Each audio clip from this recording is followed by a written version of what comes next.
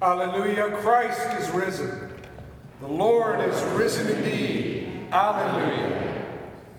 This is the gospel story read each year on the second Sunday of the 50-day season of Easter.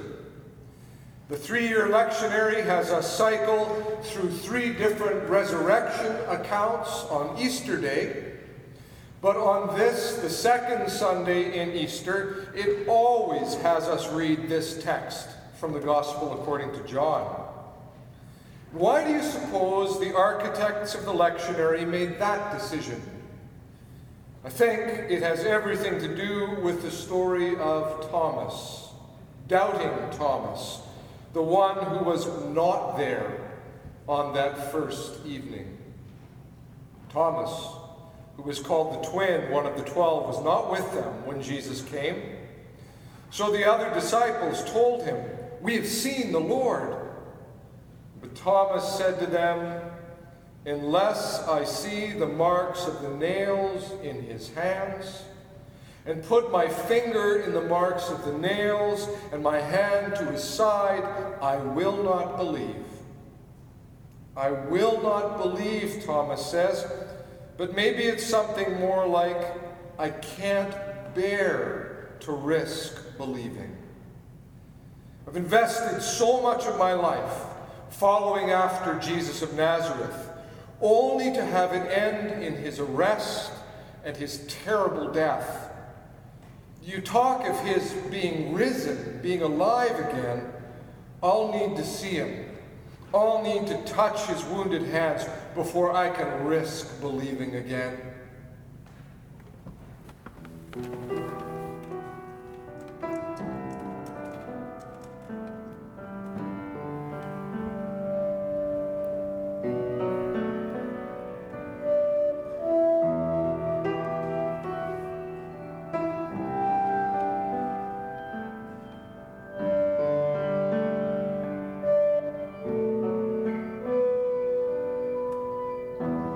You spoke and I believed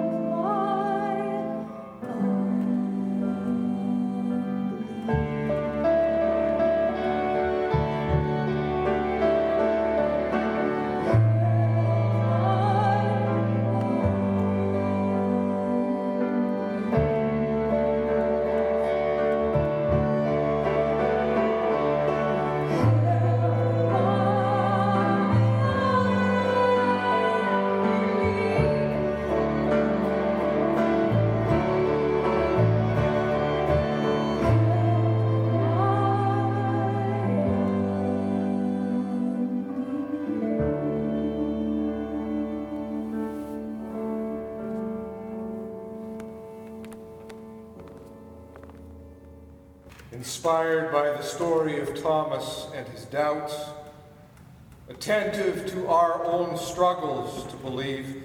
In her song, Jaylene also alludes to that extraordinary statement from the Gospel according to Mark, spoken by a desperate father aching to see his son healed by Jesus. I believe, help my unbelief. It's a statement that we should always keep in view, a part of our mother tongue of faith.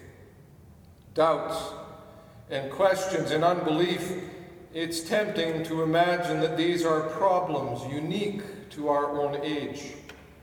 It must have been so much easier to accept things on face value in an earlier age, when we didn't know so much about the way the world works. Before the digital age, before Albert Einstein, before Charles Darwin, would not faith have been simpler? Would not doubt have been much more easily banished? That, of course, presumes that doubt is the antithesis or the opposite of faith. Again and again over the ages, that has been unveiled as a false proposition. Doubt isn't the opposite of faith, wrote the great 20th century Protestant theologian Paul Tillich. Doubt is an element of faith. Or more bluntly, the Basque philosopher and writer Miguel de Unamuno wrote, life is doubt, and faith without doubt is nothing but death.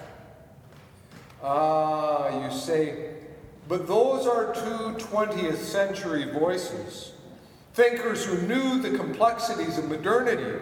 Of course they needed to deal with doubt. So, allow me to take you back.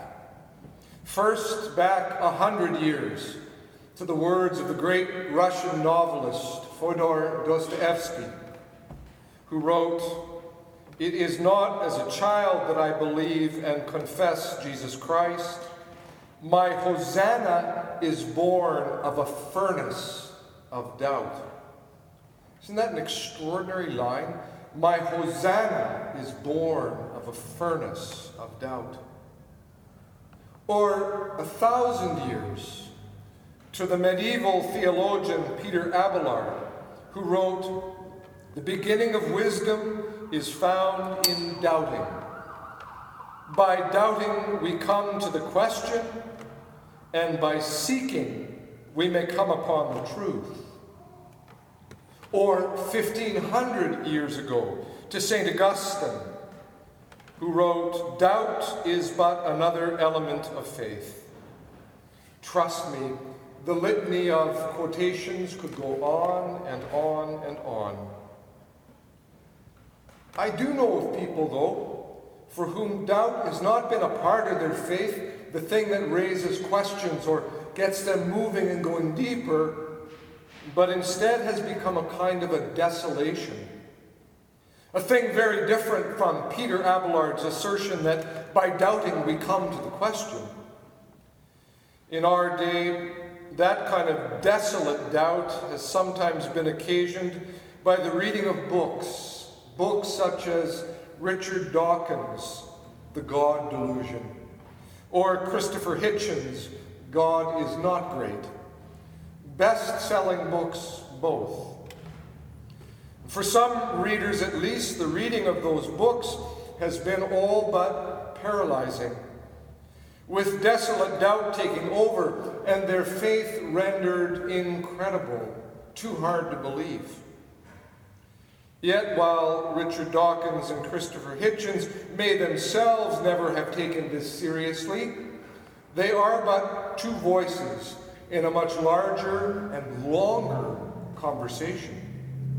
And so, when someone speaks to me about how troubling they found those sorts of books to be, and that's a conversation I've had more than once with people, whenever that is raised with me, I always alert them to the presence of other voices.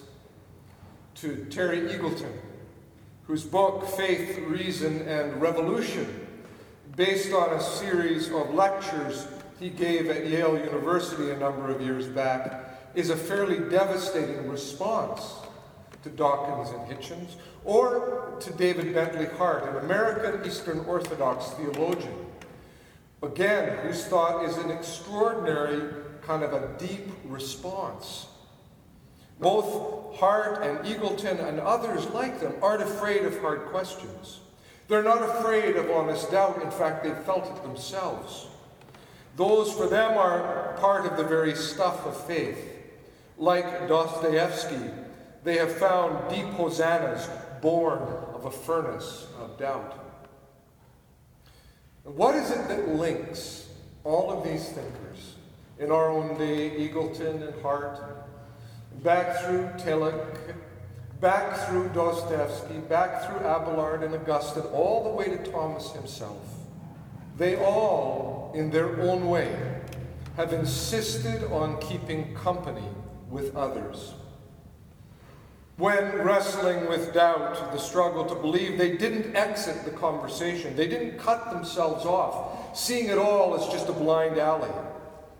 They kept company with others who, even against the grain, have insisted on belief, as well as others who continued to struggle in doubt.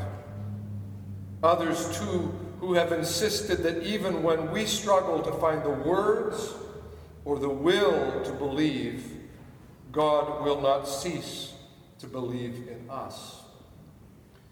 It's part of what Thomas discovers, you see. In the gospel story that we heard read aloud, there's an interesting detail that you can kind of skip over. On that first night, Thomas wasn't there. The others were, Thomas wasn't. It's later in the week they tell him, aha, we've seen the Lord. He's still around. And it's the following Sunday that he's there keeping company with them again, still around. He's not fled back up to Galilee. He's not taken up fishing again. He still needs to keep company, even though he can hardly bear to risk the belief. God will not cease to believe in Thomas, nor in us. As Jaylene has sung to us this evening, when I am faithless, you, God, are still faithful. So when I am doubting, let me see and help my unbelief.